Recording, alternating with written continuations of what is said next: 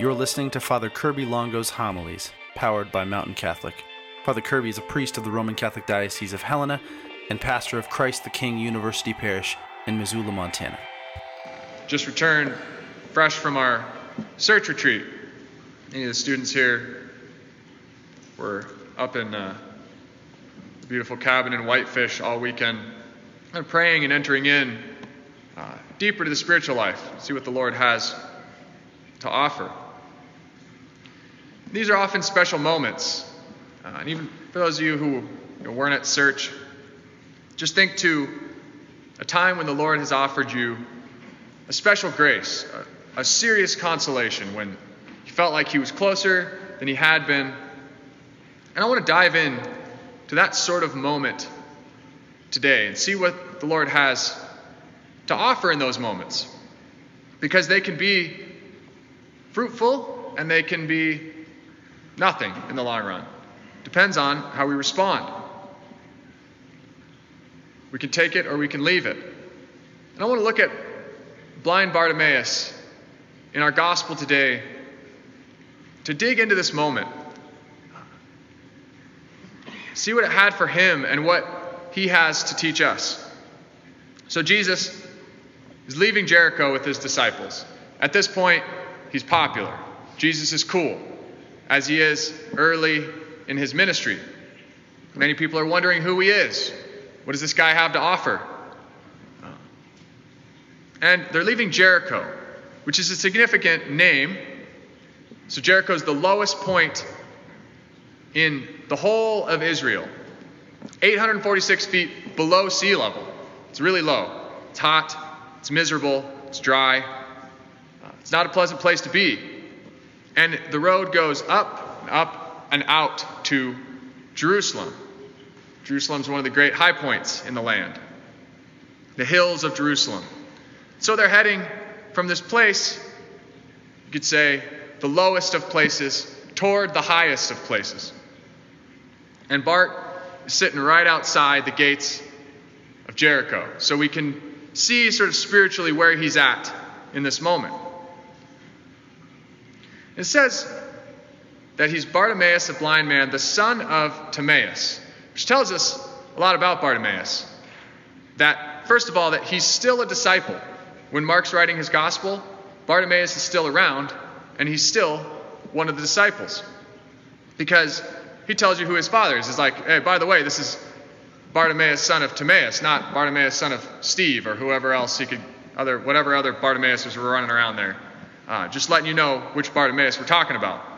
Who's sitting by the roadside, begging. He hears that it's Jesus, and he cries out. And at least in his initial sort of cry for the Lord, everyone around him says, "Shut up, Bart. We don't want to hear from you right now. There's nothing for you here." Maybe he's weird. Maybe he's eccentric. Maybe he's just not the kind of guy people like being around. But for whatever reason, they don't really want Bartimaeus to be a part of this special moment that the whole crowd is having with Jesus. They don't want him to get mixed up with this and distract this great Messiah. And he doesn't care at all. He cries out all the more. And Jesus does something really interesting, which might actually have seemed in the moment almost inappropriate. He says, "Call him over. Tell him to come over here." I mean, I don't know if you've noticed yet, Bartimaeus is blind. So he's sitting over there, who knows, off in the distance. And Jesus tells, tell Bart to come over here. It's like, what's he going to do? Tell the blind guy to come walking over here. Why doesn't Jesus go over to him? He wants everyone to learn something from Bartimaeus. And he wants to let Bartimaeus do something great for those around him. So now the crowd is suddenly sort of changes their mood, says, "Hey, get up, he's calling you." Acting like they were his buddies all along. And how does he respond? Listen to his movements. He threw aside his cloak, sprang up, and came to Jesus. So Bartimaeus throws aside his cloak. He springs up. Couldn't be more excited. Comes over to Jesus. Who knows what that looked like? It's probably a wild thing. He's just probably running in the general direction that he thinks Jesus is. And Jesus asks him a question. He says, "What do you want me to do for you?" And he says, "Master, I want to see." So then he says, "Go your way. Your faith has saved you." He heals him. And immediately he receives his sight and follows him on the way. So Bartimaeus doesn't hesitate. He knows where he wants to be now and for the rest of his life. And that's with the Lord. So in these moments, we have these moments in our life where Jesus is passing by, and he's passing by close. But he is passing by. He's not going to stay. In that sense, Jesus doesn't just force his way into our life, but he does pass by close. And we know that he's here. We sort of feel his presence. And in those moments, what do? Are we going to hesitate? Are we going to let him just go walking by?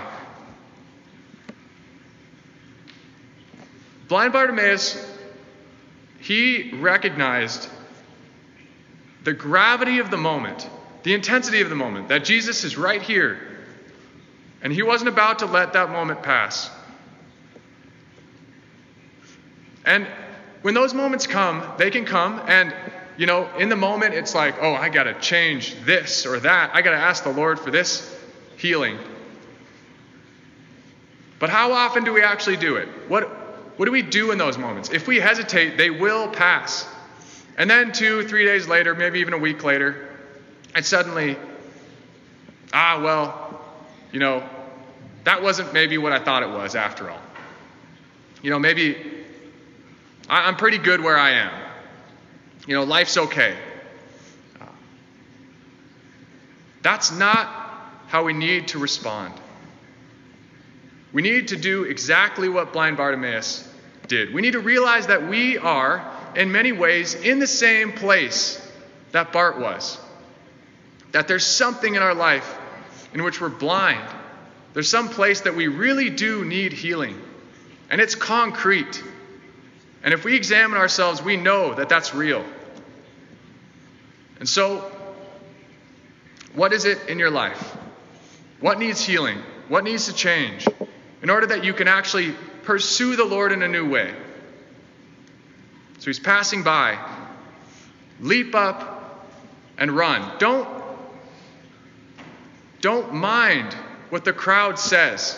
Sometimes they're your friend, sometimes they're your enemy. But the crowd isn't the voice that matters. It's only Jesus' voice that matters. Do you need a legitimate miracle? Does whatever you're struggling with seem like it is impossible to overcome without a real miracle? Then ask for a miracle. Jesus performs miracles all the time in the Gospels. There's no reason why he can't do it today. He's just as alive today as he ever was. So, ask the Lord for whatever you need. Let us go forth with lives actually changed by these words.